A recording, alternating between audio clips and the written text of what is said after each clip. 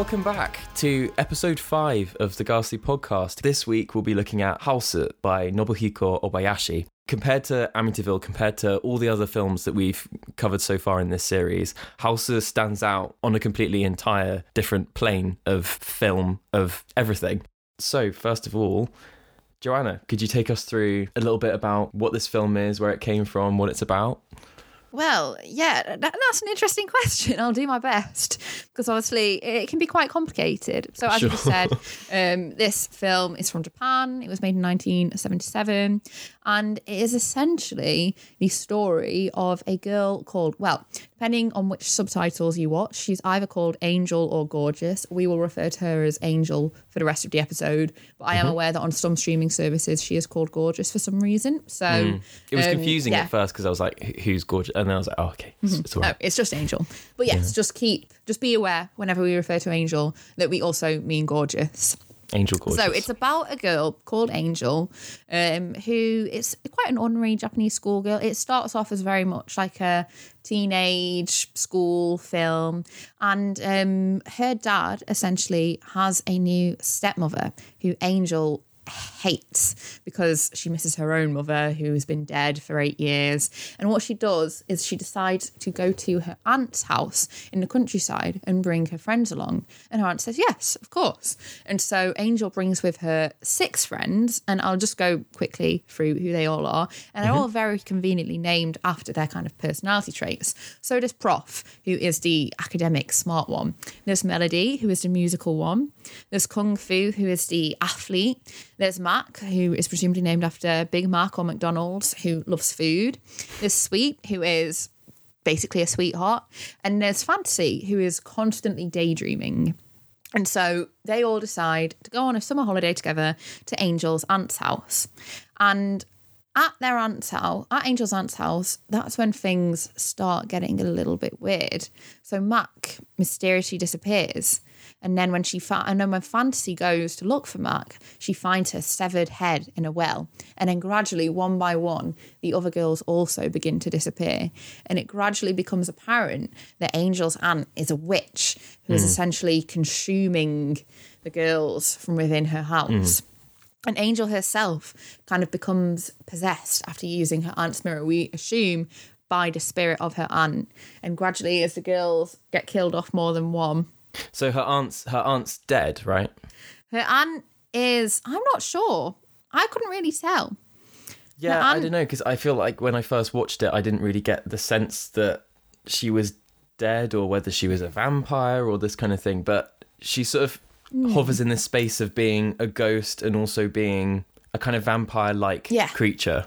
Exactly. I don't know exactly what the status of the body that she appears to them as the aunt is, whether that's her real body that's alive and that she just can also possess people, whether she's a vampire or a ghost. That's never made entirely clear. But what is clear is that the aunt is essentially consuming everyone and killing them all to sustain herself. And then she possesses Angel.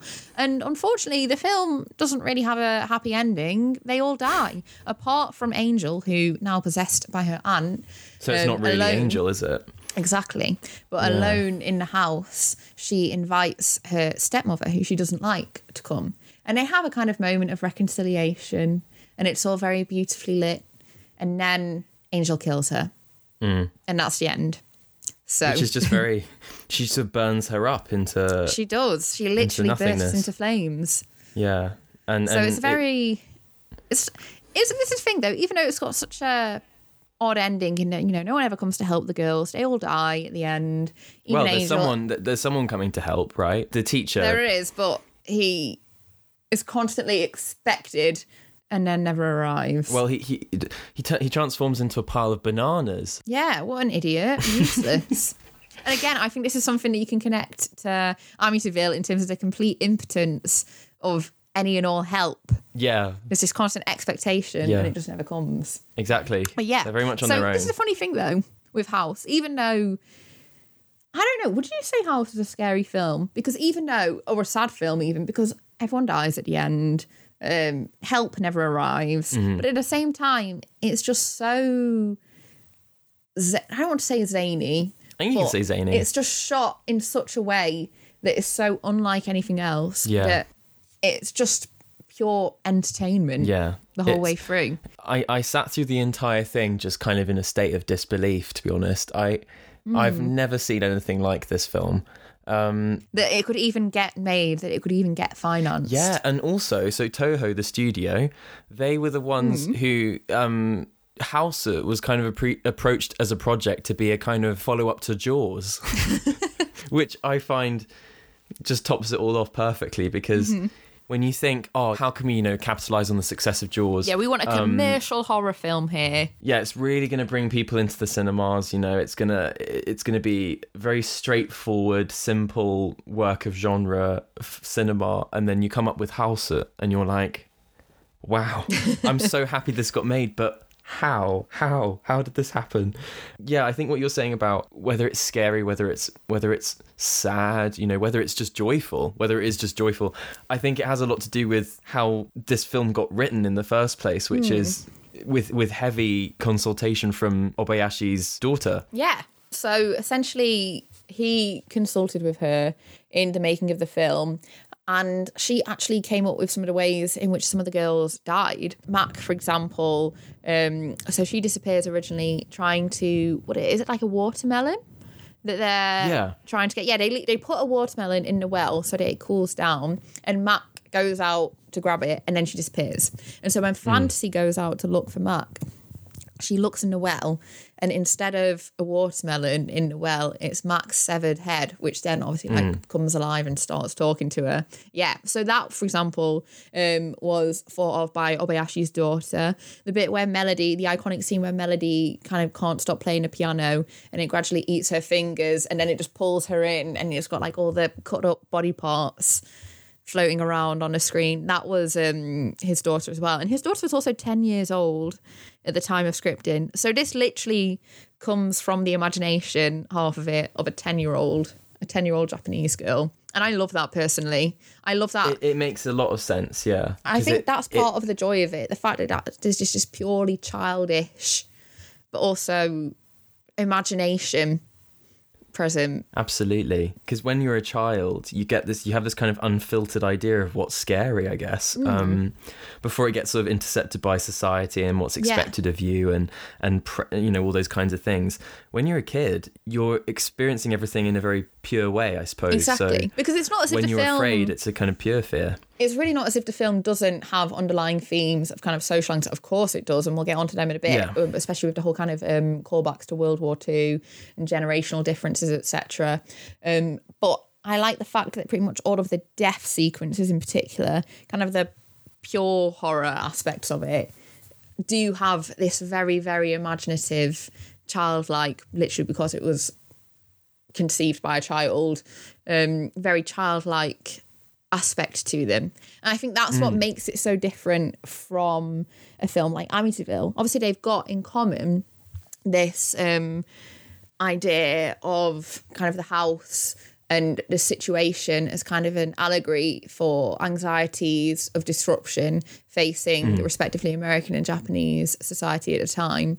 But whereas Amityville takes itself reasonably seriously, I think House obviously has that pure imagination, that pure fun, which actually just tongue-in-cheek doesn't make it that much of a horror. It doesn't really make it a horrifying watch at all. It makes it genuinely quite fun. Yeah, the experience of watching it is bizarre because it's very overwhelming. First of all, the whole thing is so maximalist in the way that it's put together. For example, that whole thing about, the sort of the juvenile feel of it, I think that's influenced a lot by the very naive special effects. The girls are being picked off one by one in these absolutely bizarre circumstances by the aunt. For example, Melody being eaten by the piano and losing her fingers while she's playing and all this kind of stuff. And you're having these sequences of very sort of a rudimentary CGI occurring. It's which like was meant frames to be have literally been cut up with scissors.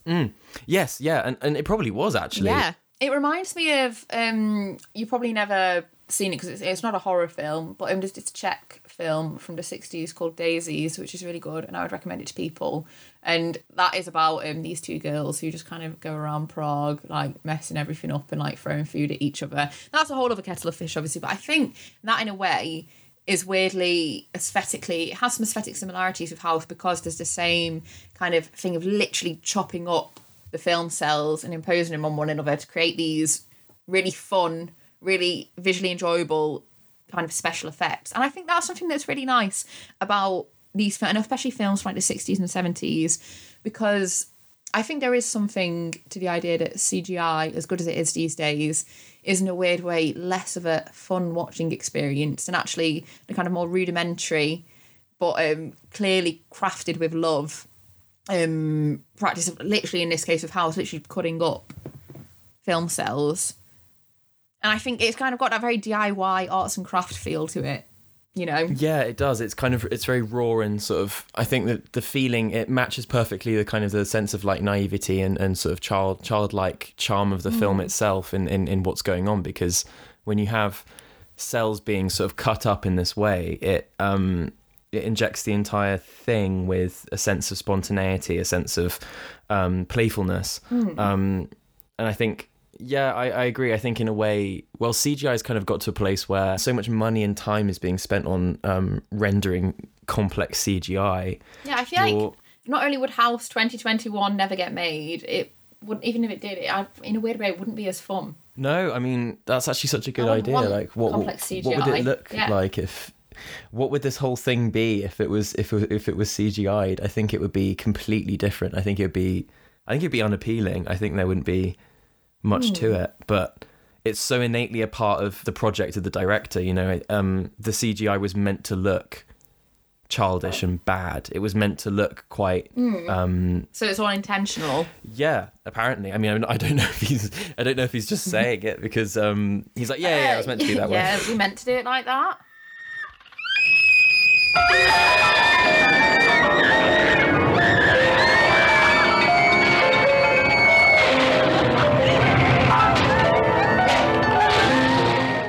I think it's interesting with House that even though obviously it is a horror film and it does contain, well, it's not really gory, but I would imagine an 8-year-old would probably be a bit distressed by certain scenes. Yeah, absolutely. Yeah.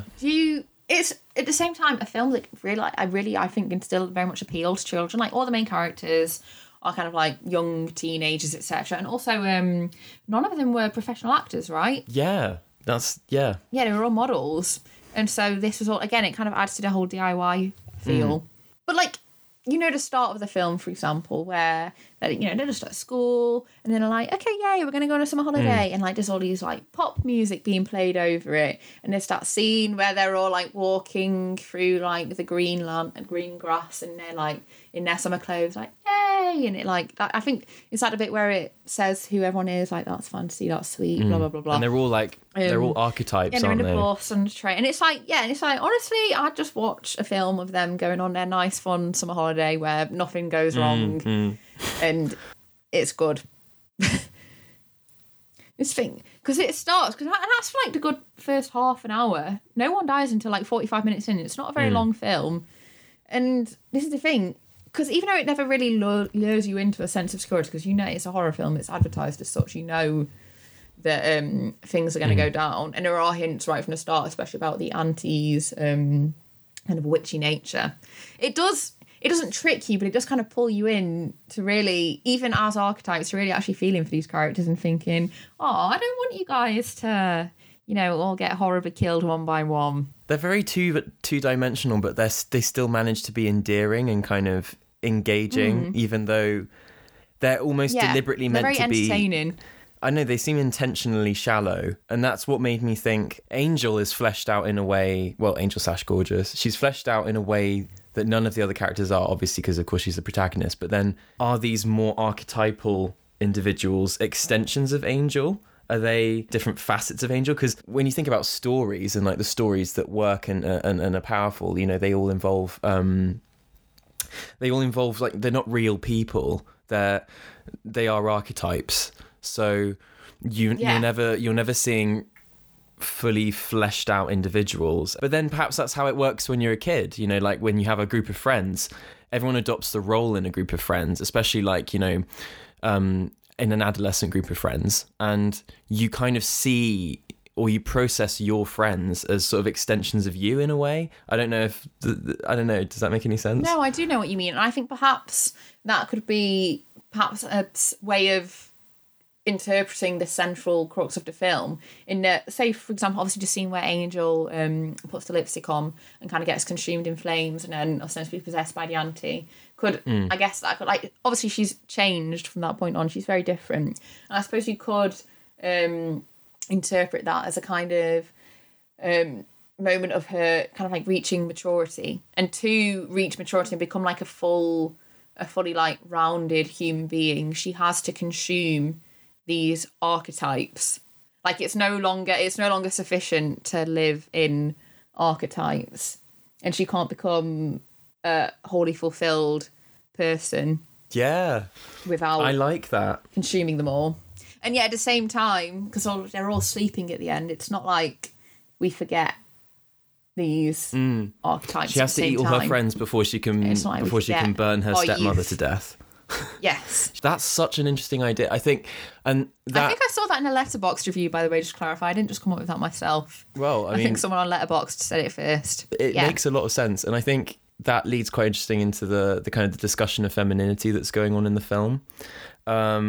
And generational femininity and absolutely. Gender roles. Because also when she's wearing Western, like kind of like girls' clothes for the first half of the film, and then after she gets possessed in the lipstick scene, she's only ever really seen in like traditional Japanese. And I think also, I'm not 100% sure, but I think these are also the kind of clothes that you would expect like an adult woman to be traditionally wearing. And so I think there is perhaps this idea of youthful innocence and simplicity contrasted with it's kind of more mature, not necessarily traditionalism, but age at the very least. And with that, you also get the kind of contrast between Japan of the past and then Japan of the day, you know, during the 70s when it was becoming quite a consumer culture, I guess you could say. And I mean, Mac is literally named after McDonald's. Oh yeah, exactly. Like that's such a good encapsulation of what's going on in Japan at that time. You know, there's this, of course, there's sort of there's Western influences, and there's this push for modernization that comes with the explosion of a consumer culture, and also the fact that these girls, they are the generation that has grown up completely oblivious of the Second World War and Japan's part in the Second World War, and the experiences of Japanese people in the Second World War. Something that's really interesting about the film, the fact that Auntie has this past with, remind me, was it her boyfriend, husband? Yeah, so they were engaged, right? And he died in the Second World War, and we get that, we get literally flashbacks to that, kind of filmed very deliberately in a very like archaic black and white sped up style, literally like a newsreel from the 1940s. Yeah. And so it's literally, again, it kind of takes these through the way it actually, through the aesthetics of the film, it has these connotations. So modern day is very childish, very like bright colours, very DIY, and then these flashbacks are all literally kind of shot to look like a 1940s newsreel, etc. And the girls when they're on so this conversation's happening on the train, isn't it? They kind of I mean, the whole film is so cartoonish, but like the whole sequence, like you said, you know, the initial 30 minutes or so, you get this really like hyper exuberant, hyper saccharine treatment of the girls when they're sort of, you know, they're hanging out together. There's music in the background. It kind of feels like an advert or something. And then they get on the train, and then they ask Angel about, you know, her aunt, like the story behind, you know, where they're going. And then Angel's talking about her aunt, and then the story that happened, you know, the sort of the kind of the romance between her and this man who never came back from the war. And the girls are watching, they're commenting on the footage that we're seeing, right? Yeah, it's as if they're literally watching a film, watching it as a film. Yeah, and then they're going, so again, how sweet, how romantic, how cute, oh, how lovely, you know. Yeah. And it's like them, if you kind of extract that and you sort of apply it to their relationship to their own national history or the past, just in general. They can't really conceive of it as a real concrete thing. They can only see it in terms of kind of media framings of media consumption. Yeah, they literally see it as like a film. And that they can't. conceive of it as real life. Yeah, and almost, well, like with the Amityville horror, like what we were saying last week, you can't really conceive of those things as genuine things anymore because they've been eaten by media. It's something sort of detached from the actual event itself, you know, like folklore, like cinema, like any form of art, really. So yeah, they can't really process or even imagine or understand what the aunt must have gone through.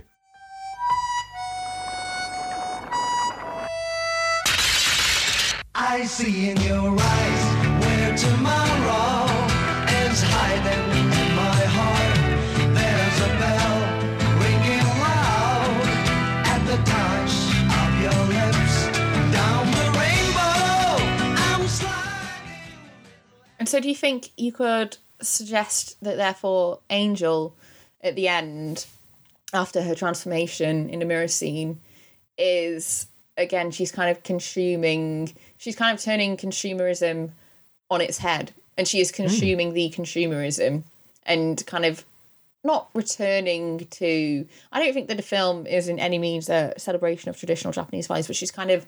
So it's after the transformation where she kind of becomes one with the consuming auntie, that she, obviously, as I was saying, is in this kind of more mature Japanese dress. And then there's the bit at the end where obviously she obliterates her stepmother, who she doesn't like, who is also in Western dress, for example. Do you think that in line with Angel's kind of maturity and kind of coming into her own as a fully fulfilled human being, she is therefore able to kind of cast aside these kind of rather ridiculous, simplified, consumeristic notions and actually kind of turn them back on their own heads? Yeah, and kind of return to the past in a way.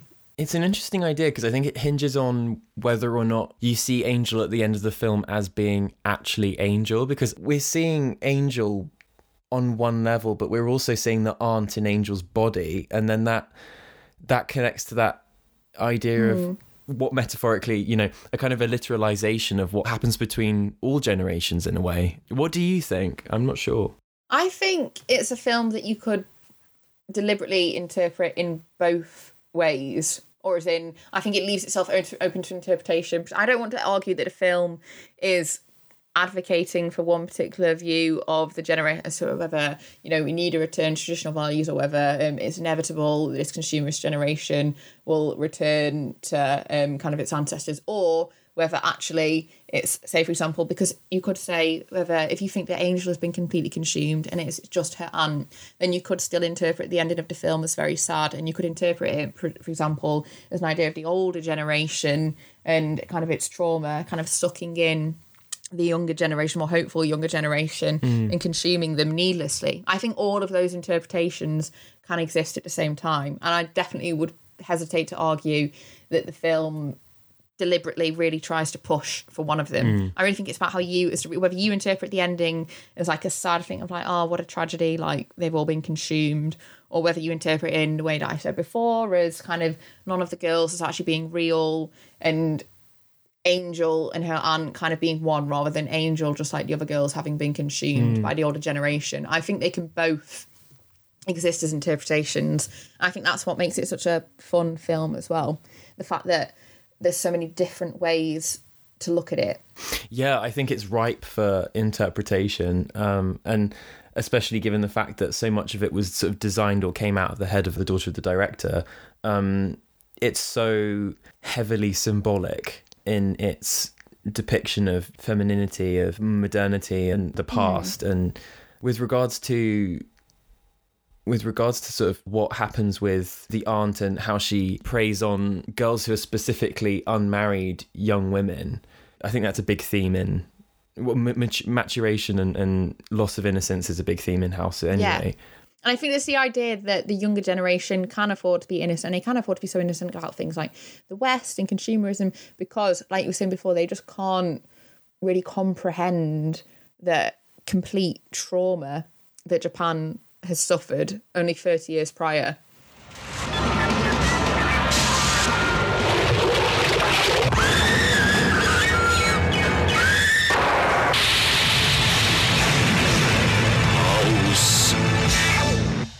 So So everything that we're seeing, the images that we get, such as, who ends up in the clock? I find that bit really haunting. That's Sweet. So Sweet ends up just trapped in a clock, and like it's a very dark moment because, like, of course it's ridiculous, and like on one level it just doesn't, it's not frightening on one level, but then there is like a kind of deeper level where you're just like, you could imagine seeing that in a dream, couldn't you? And just being horrified of this person just being trapped in a clock. And I don't know, it's kind of, it reminds me of, I don't know, something that would happen in like a David Lynch film, for example, Yeah.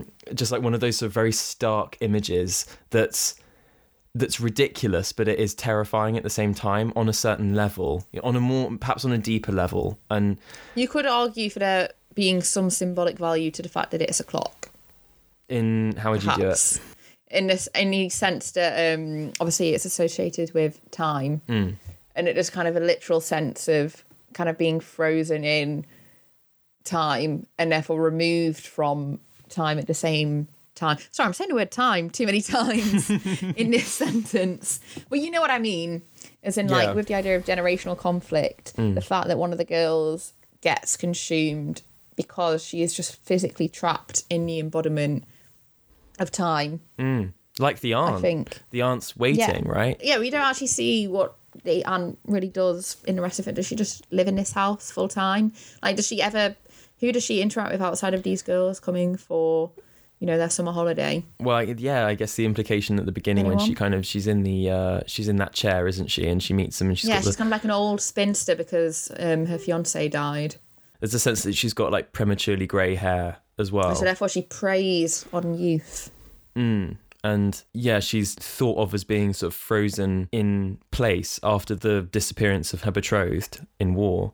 She's frozen in time herself in the sense that she can't move forward. She's stuck without being able to move on, which I think is quite interesting because perhaps if we steer it now towards like thinking about the role of the house in the film, the house was intended as the place where she was going to live with her fiancé. But then she's condemned to remain in this sort of liminal, uncertain space of not knowing whether he's alive or dead, but then also being kind of trapped in a pre-formulated idea of the life that she was going to be living. And she's sort of, it's been sort of corrupted and derailed and made uncanny because she can't fulfill that future anymore. So she's trapped in a sort of... Exactly. And so I think it's this kind of injection of youth into the house that... simultaneously, it gives her something to do, but also she kind of has no choice. Well, yeah, you get bored. Thing, honestly. But even without the horror aspect, like the first half, where then she's like, oh, make yourselves at home. Yes, well, yeah, get a watermelon for yourselves. It's just like, oh, how nice. She seems. Wouldn't it be nice if you could just have a lovely holiday like this? Well, I guess maybe this is almost. I don't know whether it's a compulsion or whether it's choice, but.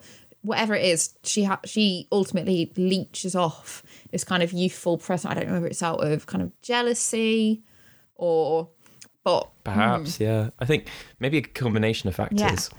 But there's definitely this idea of kind of these two separate worlds that when they come together, the old inevitably like drain something from the young. And whether you interpret that, like I was saying before, whether you interpret that as kind of like a call for the young to actually understand the history, the very recent history and the trauma of Japan, and understand the sheer uniqueness of their naivety and their consumerism, or whether you interpret it as a kind of call for the old to let the young kind of make this new path, is up to you. But I think there still is definitely idea of like, well, it is kind of inevitably, there must be this kind of conflict, even if it doesn't seem like one on the surface.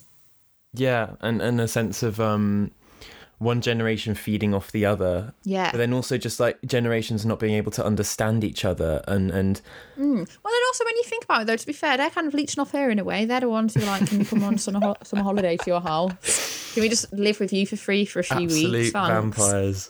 I think the house itself is interesting as a destination because it definitely fits into the thing that Gothic film kind of established as the terrible place that the protagonist and their companions head out to see a sort of physical embodiment of their lives, sort of the metaphor becoming real. And in that sense, it's also a journey into the past as well as a journey towards something horrific that's been repressed. I love the repression, honestly.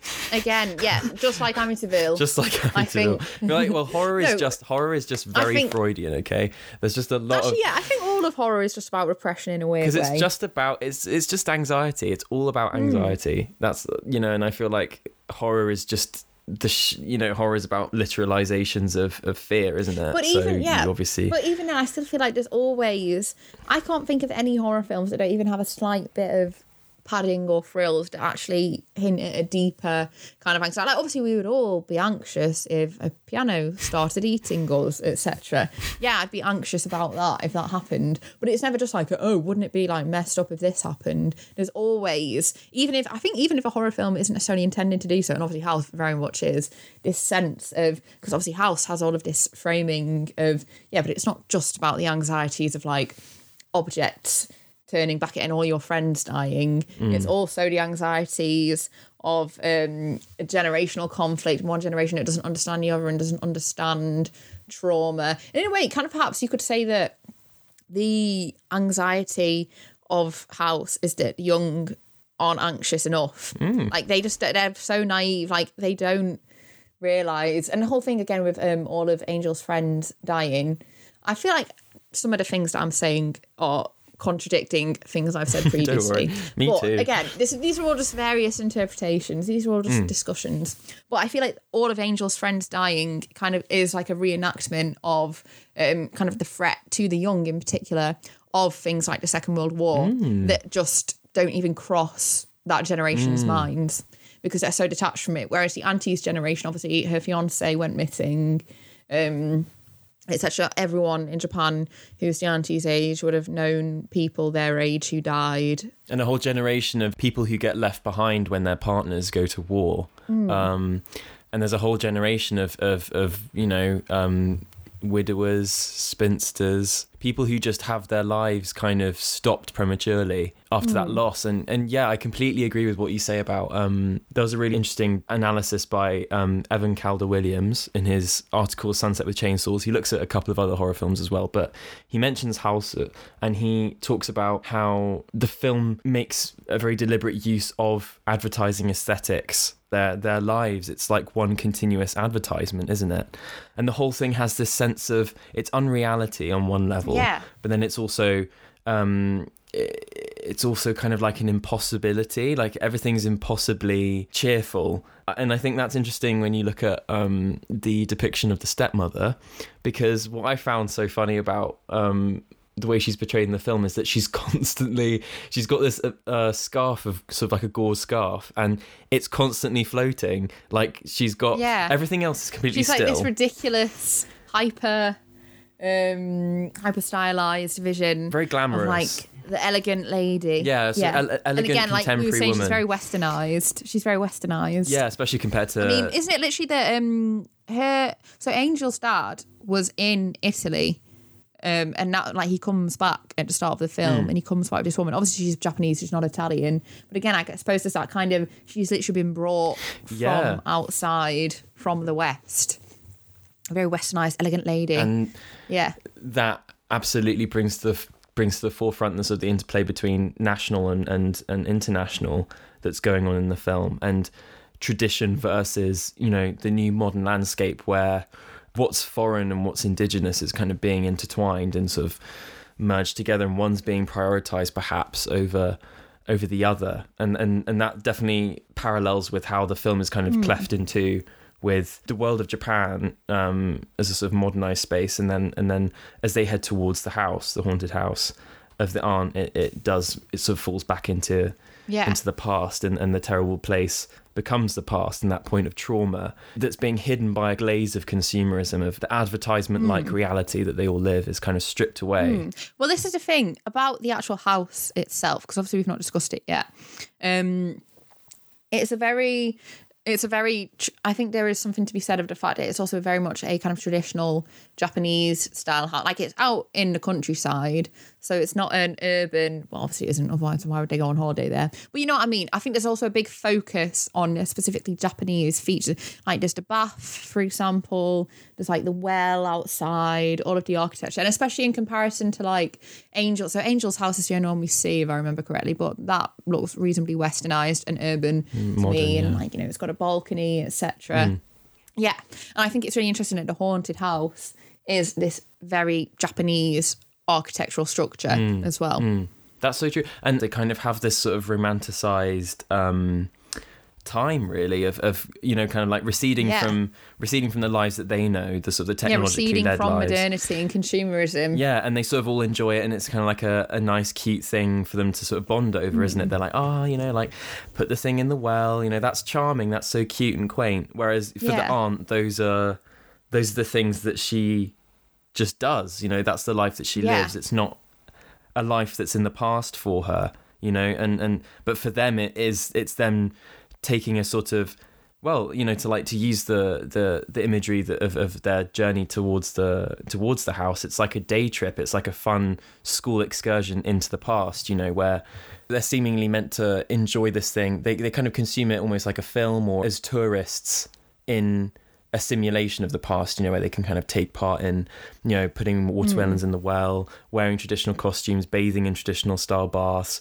but they're never really they're never at risk of actually coming into contact with that world. But then, of course, like, you know, as they start getting eaten up, it's just this literal holiday, this retreat. Yeah, exactly. But then, of course, that's turned on its head. And they'll obviously go back to when they start getting consumed by the past. You know, they literally get like eaten up one by one, and then they don't ever get to return. Can I ask you one more question before we start to wrap up? Just one more thing that I think we should discuss.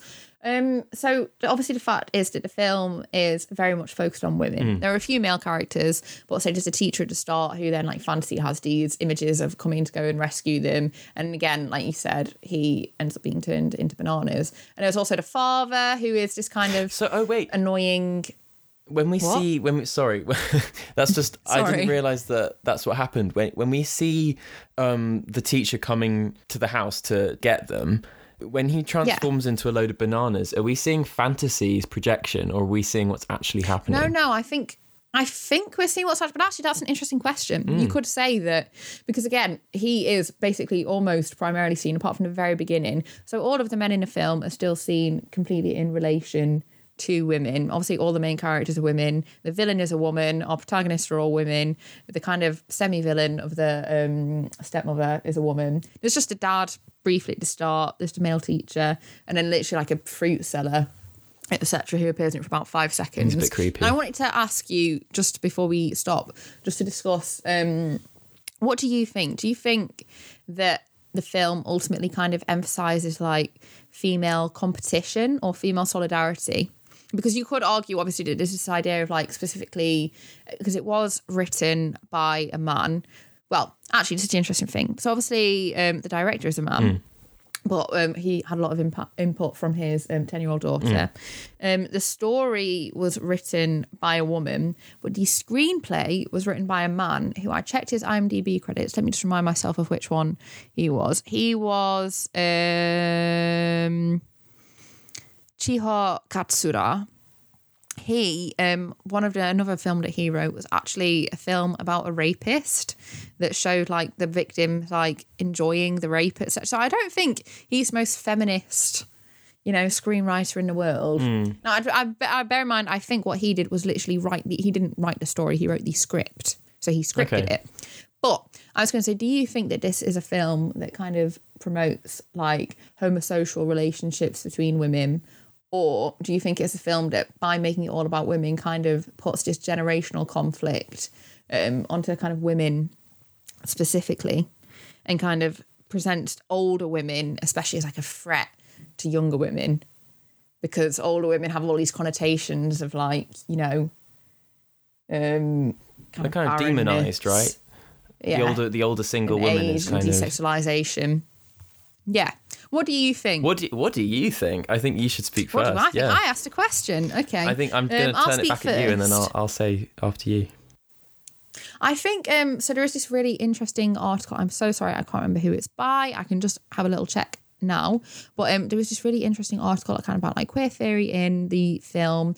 They argued, specifically the stepmother character as well, that Angel's relationship with her is not just one based on kind of like because unlike the auntie, for example, obviously the stepwoman is not presented as this kind of like barren, desexualized old lady. She's an older lady, but she's kind of threatening because she still is this kind of like beautiful being. And every time she's portrayed with like you said, the floating scarf and like beautiful music. And actually the song that plays as she comes to the house at the end of the film is kind of like a love song that's like it has lyrics like "You can come and live with me," etc. And I found that really interesting. Her hair's in the wind, and she's in this like modern car. And I think that's all very. She's sort of smiling away, and that's very adverty like, isn't it? Yeah. And so you could technically argue that, in a way, rather than a relationship of jealousy. Also, I figured out it was written by Erin Nunada, this article called "Breaking the Mirror: Hausu and Bad Love Objects." This kind of threatening figure. In a weird way, she's threatening not because she's horrible, but she's threatening because she is kind of like an object of desire in and of herself. Ooh. As in, yeah.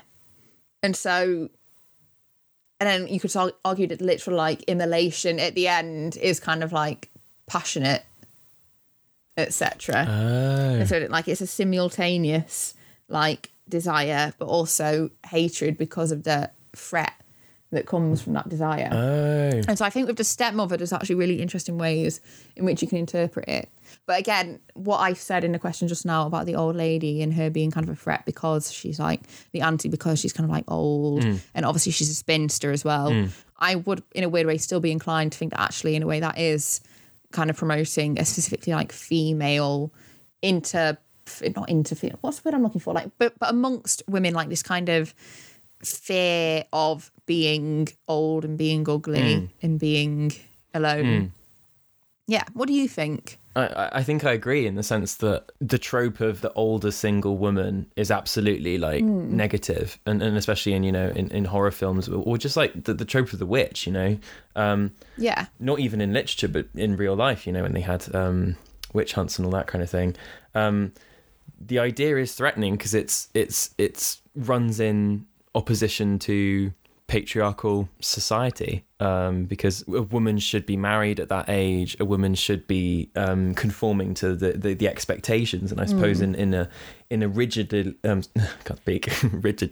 rigidly traditionalist country that we're led to believe Japan is, even though of course there are aspects of Japan that are extremely modern and forward-looking, just like all countries really. There's a bit of a conflict of what should a woman be really, and I think this is something interesting because you could obviously argue for a feminist reading of the film in its centering of female perspective, female subjectivity and like female desires, but also you could argue that in a way you could say it is kind of regressive in that it kind of puts this generational conflict onto women and therefore plays into these themes of old women being these kind of like scary horrible like threats that no young woman wants to end up like, and young women specifically because there's such of an emphasis on like the naive consumerism of the girls, and consumerism has always been particularly associated with women as women of being just kind of inherently more stupid and more naive and more unable to kind of conceive the world for what it really is. Yeah, like I suppose like rather than learning from the aunt, the film doesn't frame the aunt figure as a kind of didactic figure or a figure that they can't really commune with her or sort of like share a sense of strength and like you said, like this sort of camaraderie. Rather it's women against women. Yeah. That wraps up episode 5 of the Ghastly Podcast for now, our episode about House. And we just wanted to let you know that next week in episode 6, we're going to be moving on to Crimson Peak. So that's a good 30, 40 years in the future, but we think still has a lot of interesting thematic links. And that will be the conclusion of our Houses series. So thank you very much for listening. for now. And yeah, don't forget to subscribe, stay safe, and see you later.